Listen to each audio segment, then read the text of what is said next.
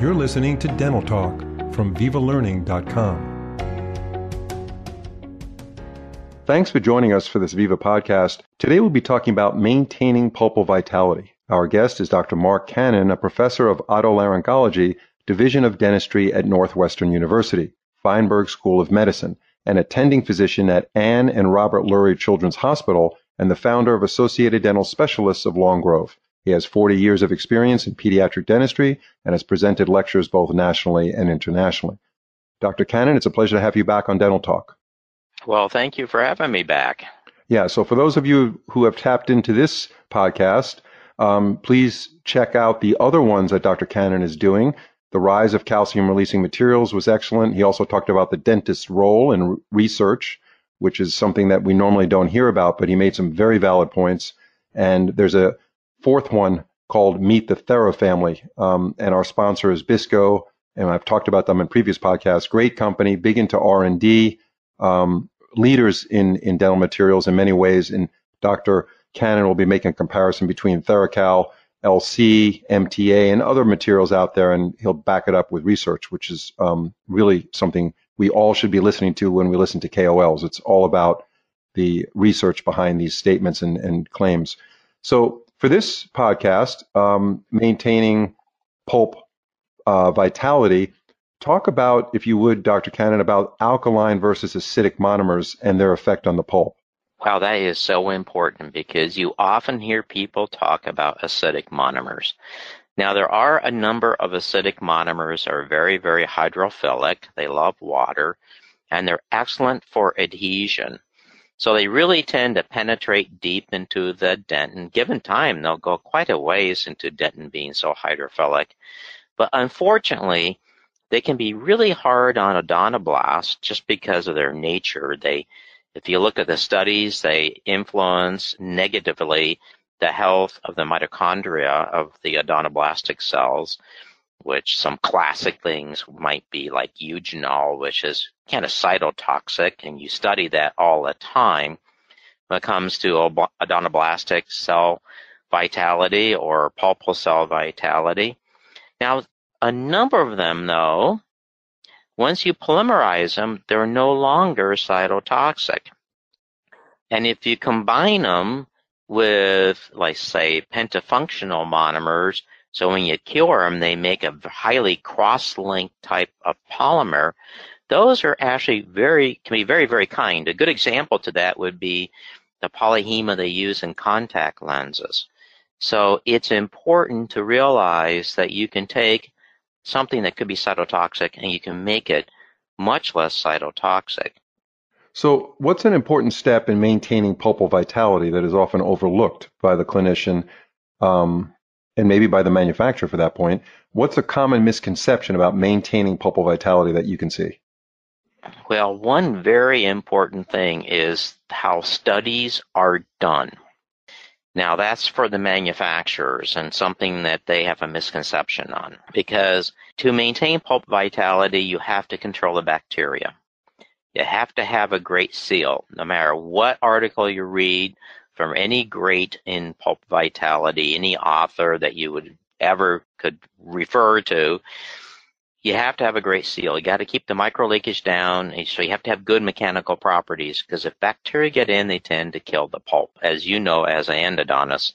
So that's why we have these studies going back like to 2002, a great study by Hafetz and Kotz that showed that, hey, bonding agents were perfectly fine as pulp capping materials, but they were mechanical exposures done under sterile environment and with complete hemostasis. And that's not what happens in real life. In real life, if you're in the pulp, it's because of bacteria.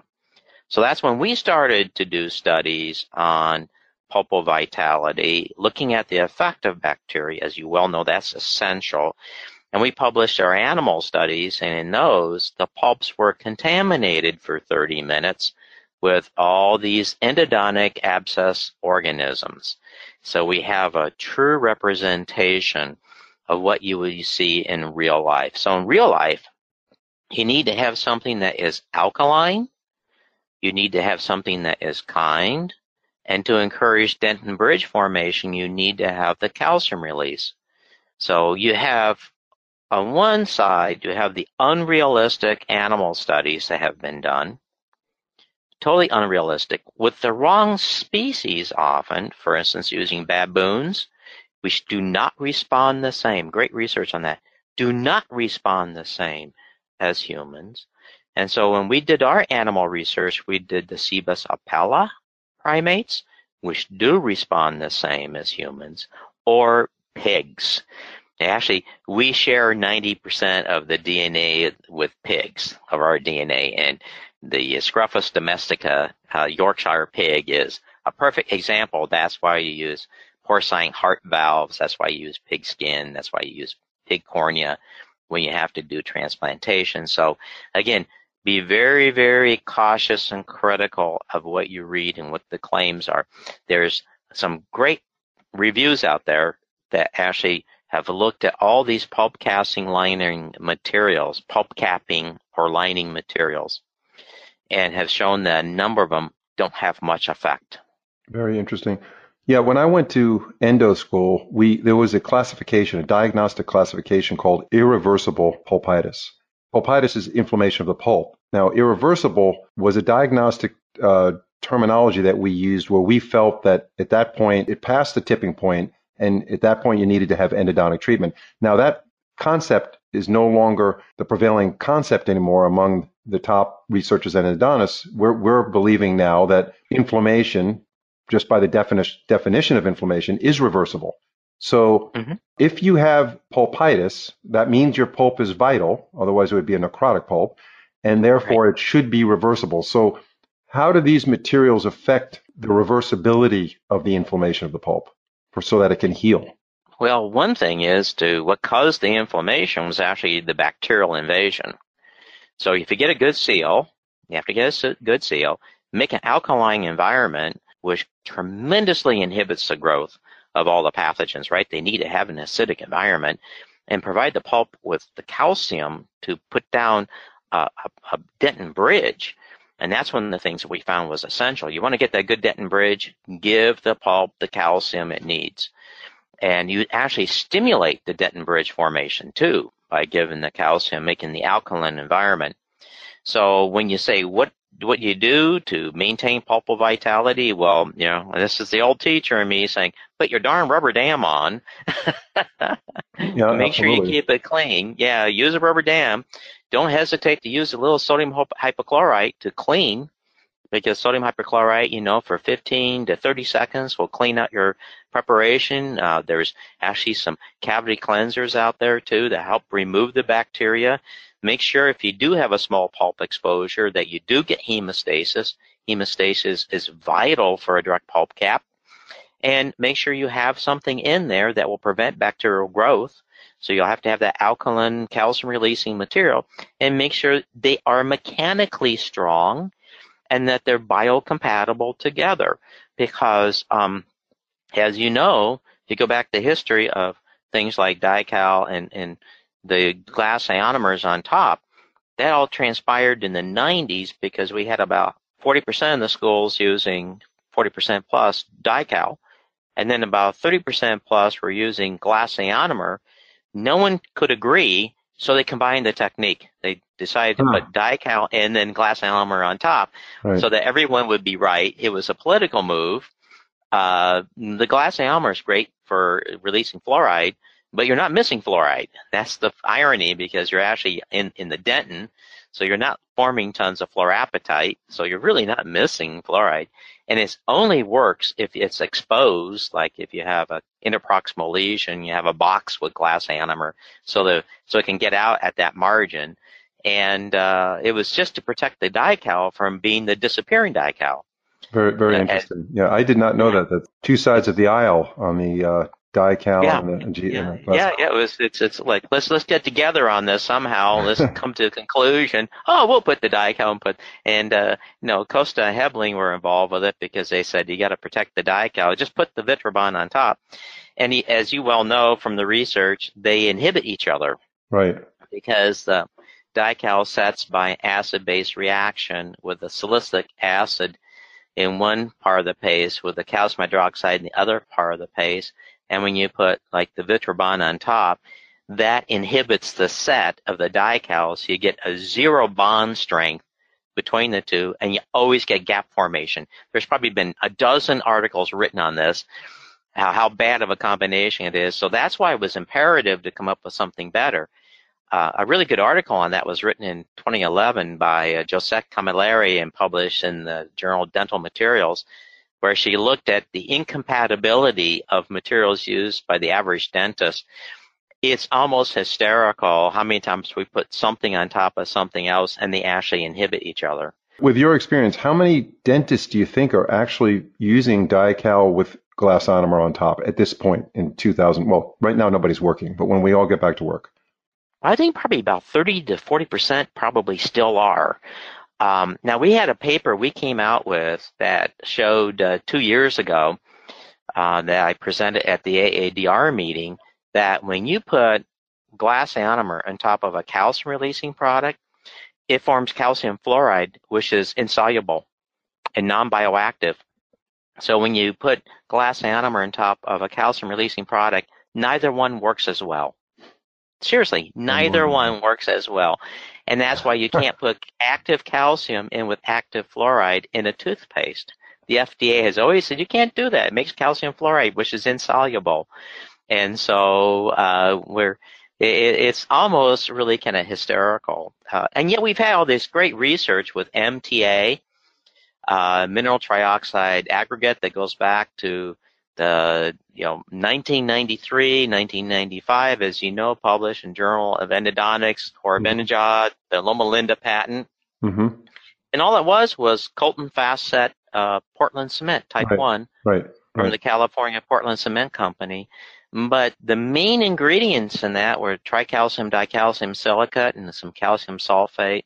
And unfortunately, there was also this tetracalcium aluminum ferrite, which is what caused discoloration and aluminum release, and a calcium aluminate too, which was not a good product to have in there, unfortunately.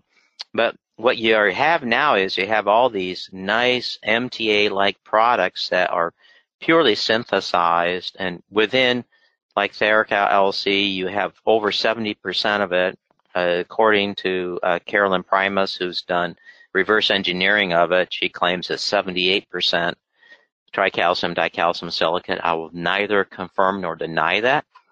A little humor there. But that tricalcium dicalcium silicate is strong calcium release, and Gandolfi and Prati and many other independent researchers have shown that it is as alkaline and as much calcium release as MTA, yet physically much stronger. We're getting close to the end of this podcast. What type of materials do you prefer to use on or near the pulp? And, like we're talking about MTA, resin modified glass ionomers, Theracal LC, which is the Bisco product, something that you would recommend to our young dentists or dentists that are looking to change products. Which one do you prefer? We go back to the research on this. If you have a glass ionomer, you got to leave at least 0.5 millimeter or preferably a 1 millimeter of dentin to protect the pulp, because glass ionomers are quite cytotoxic to the pulp if they're in direct contact. You never pulp cap with a glass ionomer. So I tell people I don't use glass ionomers anymore because of that. I want to stay away from that issue. So I've really cut back on glass ionomers underneath composites. That's just what I'm doing now. If you put MTA in or a pure calcium hydroxide, it's always going to be the weak part of your restoration. So, yeah, I use a lot of Theracal LC in my practice. I use it to protect the pulp and to give me a final restoration that's strong. My last question on this podcast is, what's your recommended approach to maintain pulpal vitality when you have a pulp exposure? Well, we kind of alluded to it earlier, but main thing is keeping the bacteria at bay. So I do my restorative with rubber dam. If I have a pulp exposure, I will treat it with sodium hypochlorite for a few seconds, 15 to 30 seconds to make sure. Or if I'm really, really close to the pulp, I'll do a little sodium hypochlorite. I want to make sure always if there is any bleeding, there's hemostasis. And again, using something that's strong, that has a calcium release, that is alkaline, like Theracal LC, that will help also be a good thermal insulator for it. And then make sure that my restoration is durable and strong enough that it will not leak, because you cannot let the bacteria get back in. And if you do ever have a problem 3 or 4 years down the road, it's because your restoration leaked. When you put Theracal LC on a very tiny pulp exposure, you've got hemostasis. Do you go straight to the final restoration, or do you put something in as an interim restoration and evaluate the symptoms? Well, I actually go to the final restoration because that's going to be more durable. And if it needs endodontic procedures, and don't forget, you'll have some that will. There's no doubt about it. You can't claim anything otherwise. That would be very untrue. At least you have a good seal there for the endodontist, so when they're treating it, they don't have to worry about any contamination either. You've got to make sure you have that tooth restored. Excellent insight again, as usual, Dr. Cannon. We're so happy to have you as part of this program, and we look forward to our next podcast. Thank you so much. Well, thank you so much. Great to be on again.